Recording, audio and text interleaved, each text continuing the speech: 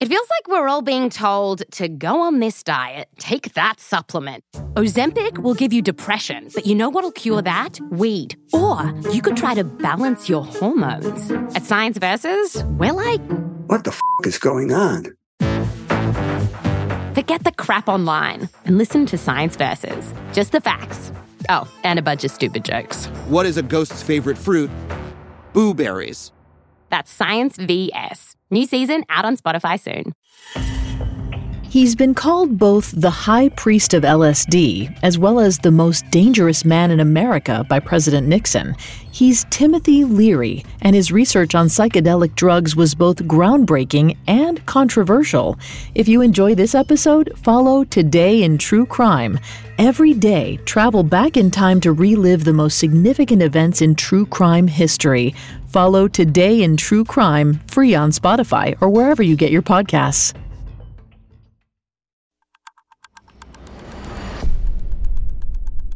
Today is Thursday, January 21st, 2021. On this day in 1970, newspapers reported that psychedelics researcher and former Harvard professor Timothy Leary was convicted of illegally transporting marijuana across the U.S.-Mexico border. But Leary's story was much bigger than one conviction. In fact, his actions led to President Nixon declaring him the most dangerous man in America.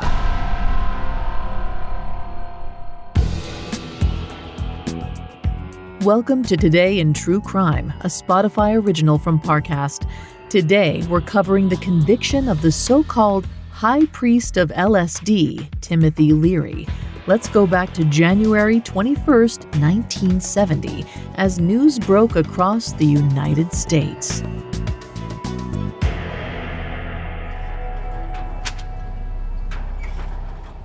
The news was splashed in papers across the country. A former Harvard professor was convicted of drug smuggling.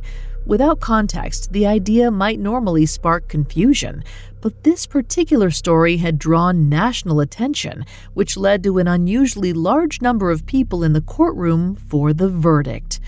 For many drug smuggling trials, you might expect the courtroom to be mostly empty, save for the essential personnel: judge, jury, prosecution, and, of course, a defendant.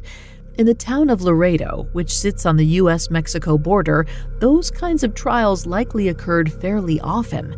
But this was no ordinary drug smuggling trial. For this particular case, the gallery was full.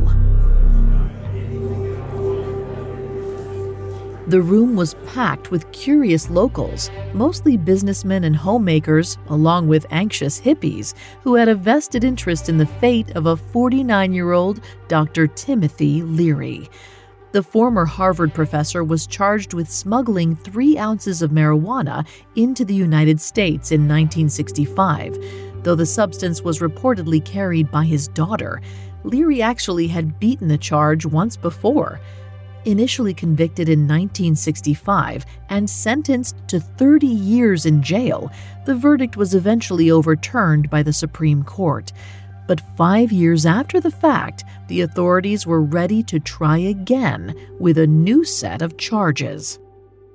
For his part, Leary insisted that the whole affair was a political show.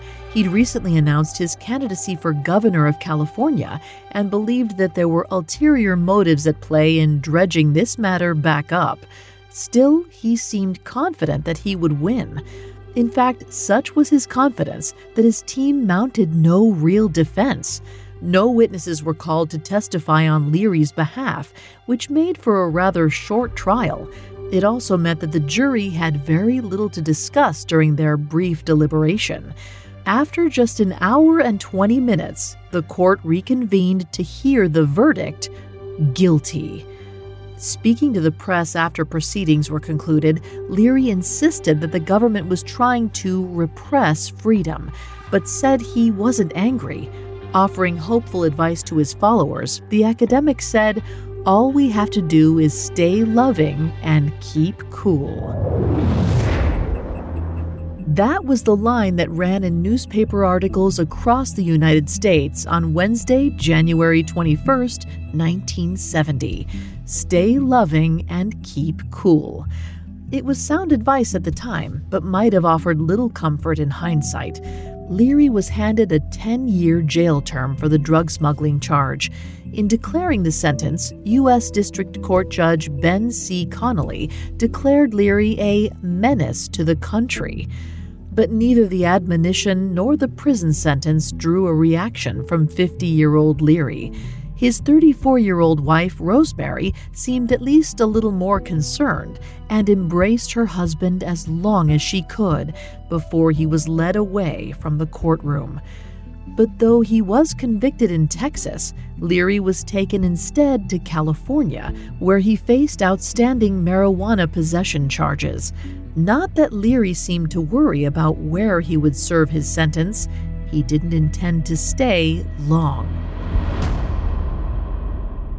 You see, Timothy Leary helped develop the prison's psychological examination used at the time, so when he was interviewed, he knew just what to say to secure himself a cell in a minimum security facility near San Luis Obispo, a beachside city in California.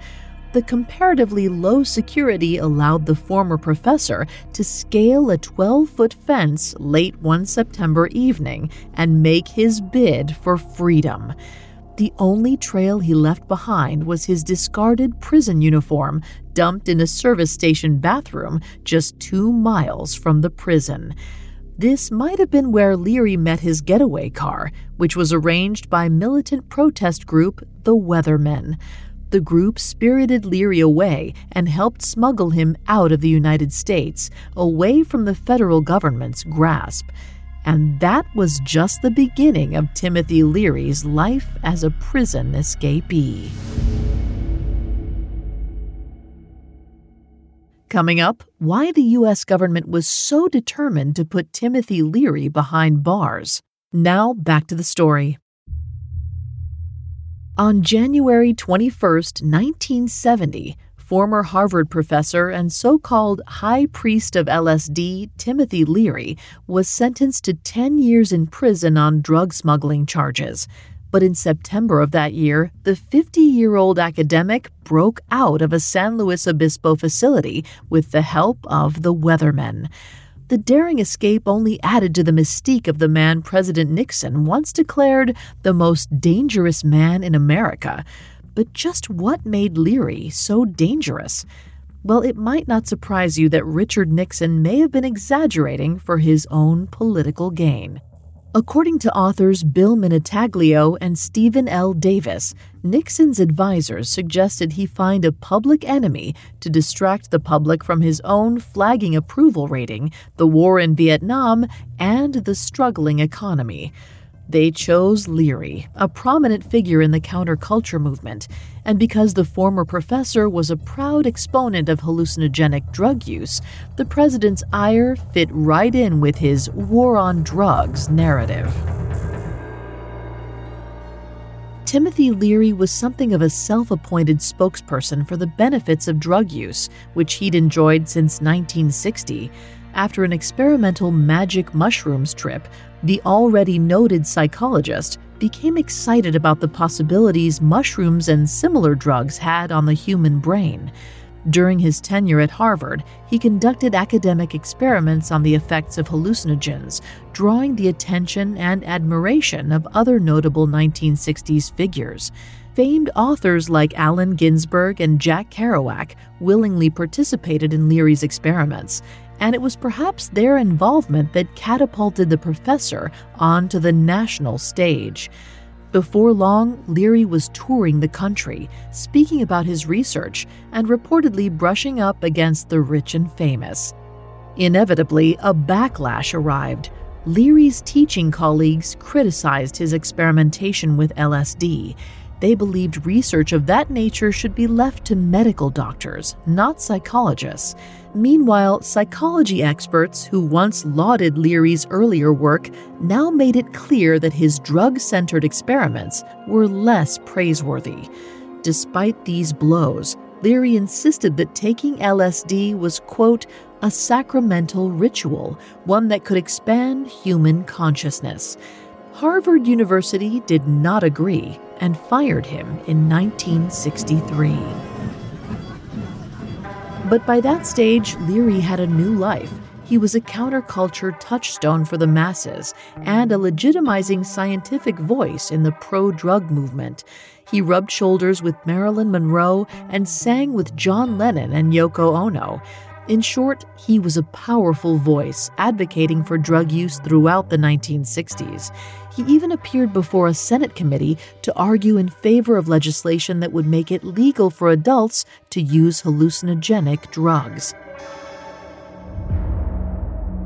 So when Richard Nixon assumed the U.S. presidency in 1969, Leary was squarely in his sights. Ostensibly, Nixon wanted to eliminate drug use in the country. Leary very much did not. That made him dangerous.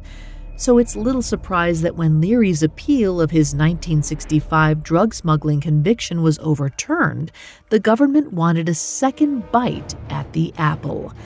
But any joy Nixon and his cabinet might have felt in putting Leary away was short-lived. Using his network of contacts, the former professor escaped prison, remaining on the run until 1973, when he was detained in Afghanistan and sent back to the United States. There, he was jailed in the notorious Folsom Prison and briefly befriended Charles Manson. And though his sentence was for 10 years, Leary was paroled in 1976, having served just 3. It's a surprising twist today, given that so many drug offenders are imprisoned for decades on similar offenses. Then again, Timothy Leary was famous and white, which might have had something to do with his early release. Following his release, Leary was no longer targeted by the government, but remained a controversial figure up until his death in 1996.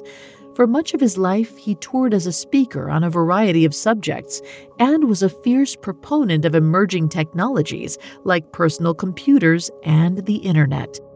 After Leary died from prostate cancer, his friend, writer and internet activist John Perry Barlow suggested that his legacy should not be about drugs. Instead, he hoped people would remember Timothy Leary for his message that authority should be questioned and frequently defied, which seems appropriate for a former Harvard professor who fooled the U.S. government and broke out of prison.